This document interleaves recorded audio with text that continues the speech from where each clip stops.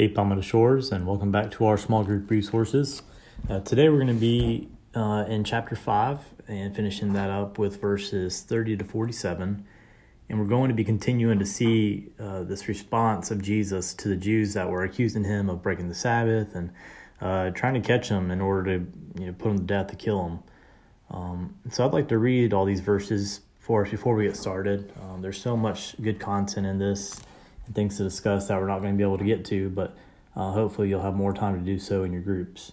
So picking up in verse 30, it says, "I can do nothing on my own. As I hear, I judge, and my judgment is just, because I seek not my own will, but the will of him who sent me.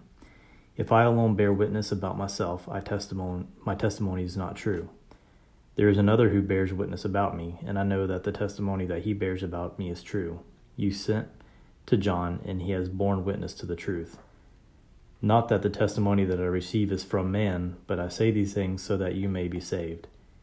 He was a burning and shining lamp, and you were willing to rejoice for a while in his light. But the testimony that I have is greater than that of John.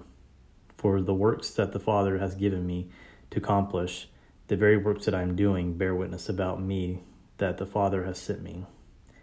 And the Father who has sent me has himself borne witness about me. His voice you have never heard, his form you have never seen, and you do not have his word abiding in you, for you do not believe the one whom he has sent. You search the scriptures because you think that in them you have eternal life, and it is that they bear witness about me. Yet you refuse to come to me that you may have life. I do not receive glory from people, but I know that you do not have the love of God within you. I have come in my Father's name, and you do not receive me. If another comes in his own name, you will receive him. How can you believe when you receive glory from another and do not seek the glory that comes from the only God? Do not think that I will accuse you to the Father.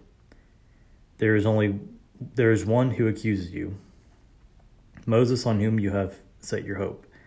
For if you believed Moses, you would believe me, for he wrote of me. But if you do not believe his writings, how will you believe my words?" So one of the biggest things to note here is that Jesus is acknowledging his divinity as well as emphasizing his aim to glorify the Father. And so all this is just Jesus' response, continuing from last week as well, in responding to these Jewish leaders that were, like I said earlier, were trying to catch him and put him to death and catch him in breaking the laws. So Jesus isn't stating here that his will and that God's will are something to be compared or have some kind of contradiction. But his point here is to explain that Jesus' will is God's will because they are one and the same. Jesus, being sent by God, is operating in God's will because he's a member of that divine Trinity with God the Father, Jesus, and the Holy Spirit. In addition, he brings up John the Baptist into the picture and explains that he was just a light to point towards the coming Messiah, i.e. himself. So while John's message was good and did what it's supposed to do, Jesus' message is far better and offers even more eternal impact. So even Jesus acknowledges that John the Baptist did what he was supposed to do. He was the light. He brought God's message and his word to look forward to the coming Messiah. And now Jesus is saying, I am that Messiah that John testified about, and my message is far greater. And so, like I said, throughout this entire passage, Jesus is speaking into his identity and to his divinity, as well as revealing the disbelief and the shortcomings in those Jewish leaders' lives.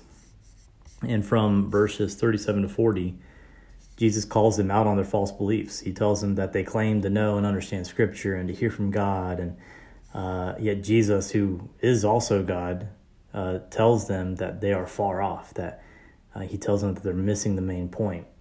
And we know that Jesus is able to discern this because if we remember back in chapter 5 or 4, when Jesus was at the well with the woman of Samaria, he spoke into her life that they had never physically met in person, but Jesus knew exactly who she was and what her heart condition was. And so in the same way, Jesus knows these Jewish people's lives. He knows their hearts, and he tells them to their face that, you've missed a point. You have no truth in your heart. And so sometimes it's easy to place the blame on these Jews like this for missing the point and thinking, how could they miss it? They have Jesus with them.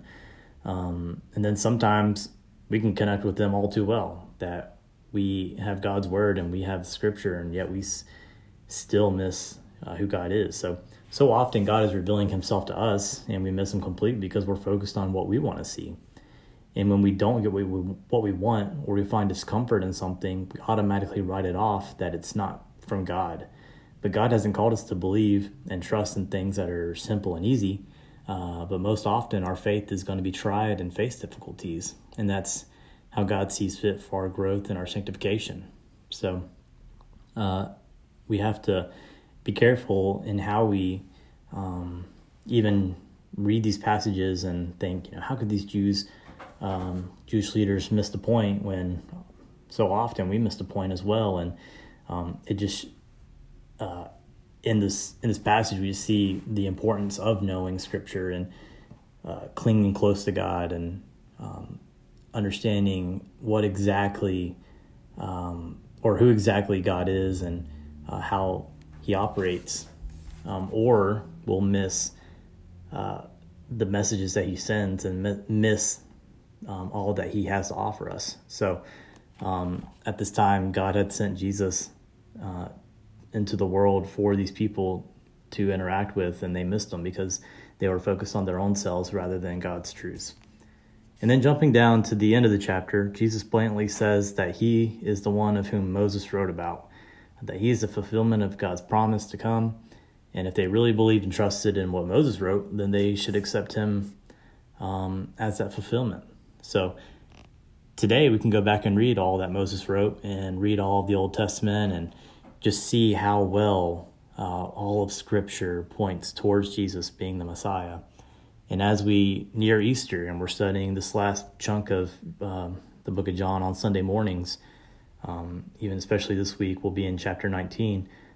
We just see how prophecy is fulfilled even more, and just how it's so perfect and aligns so well with God's plan and what was to come, what has happened, and now what's to come for us.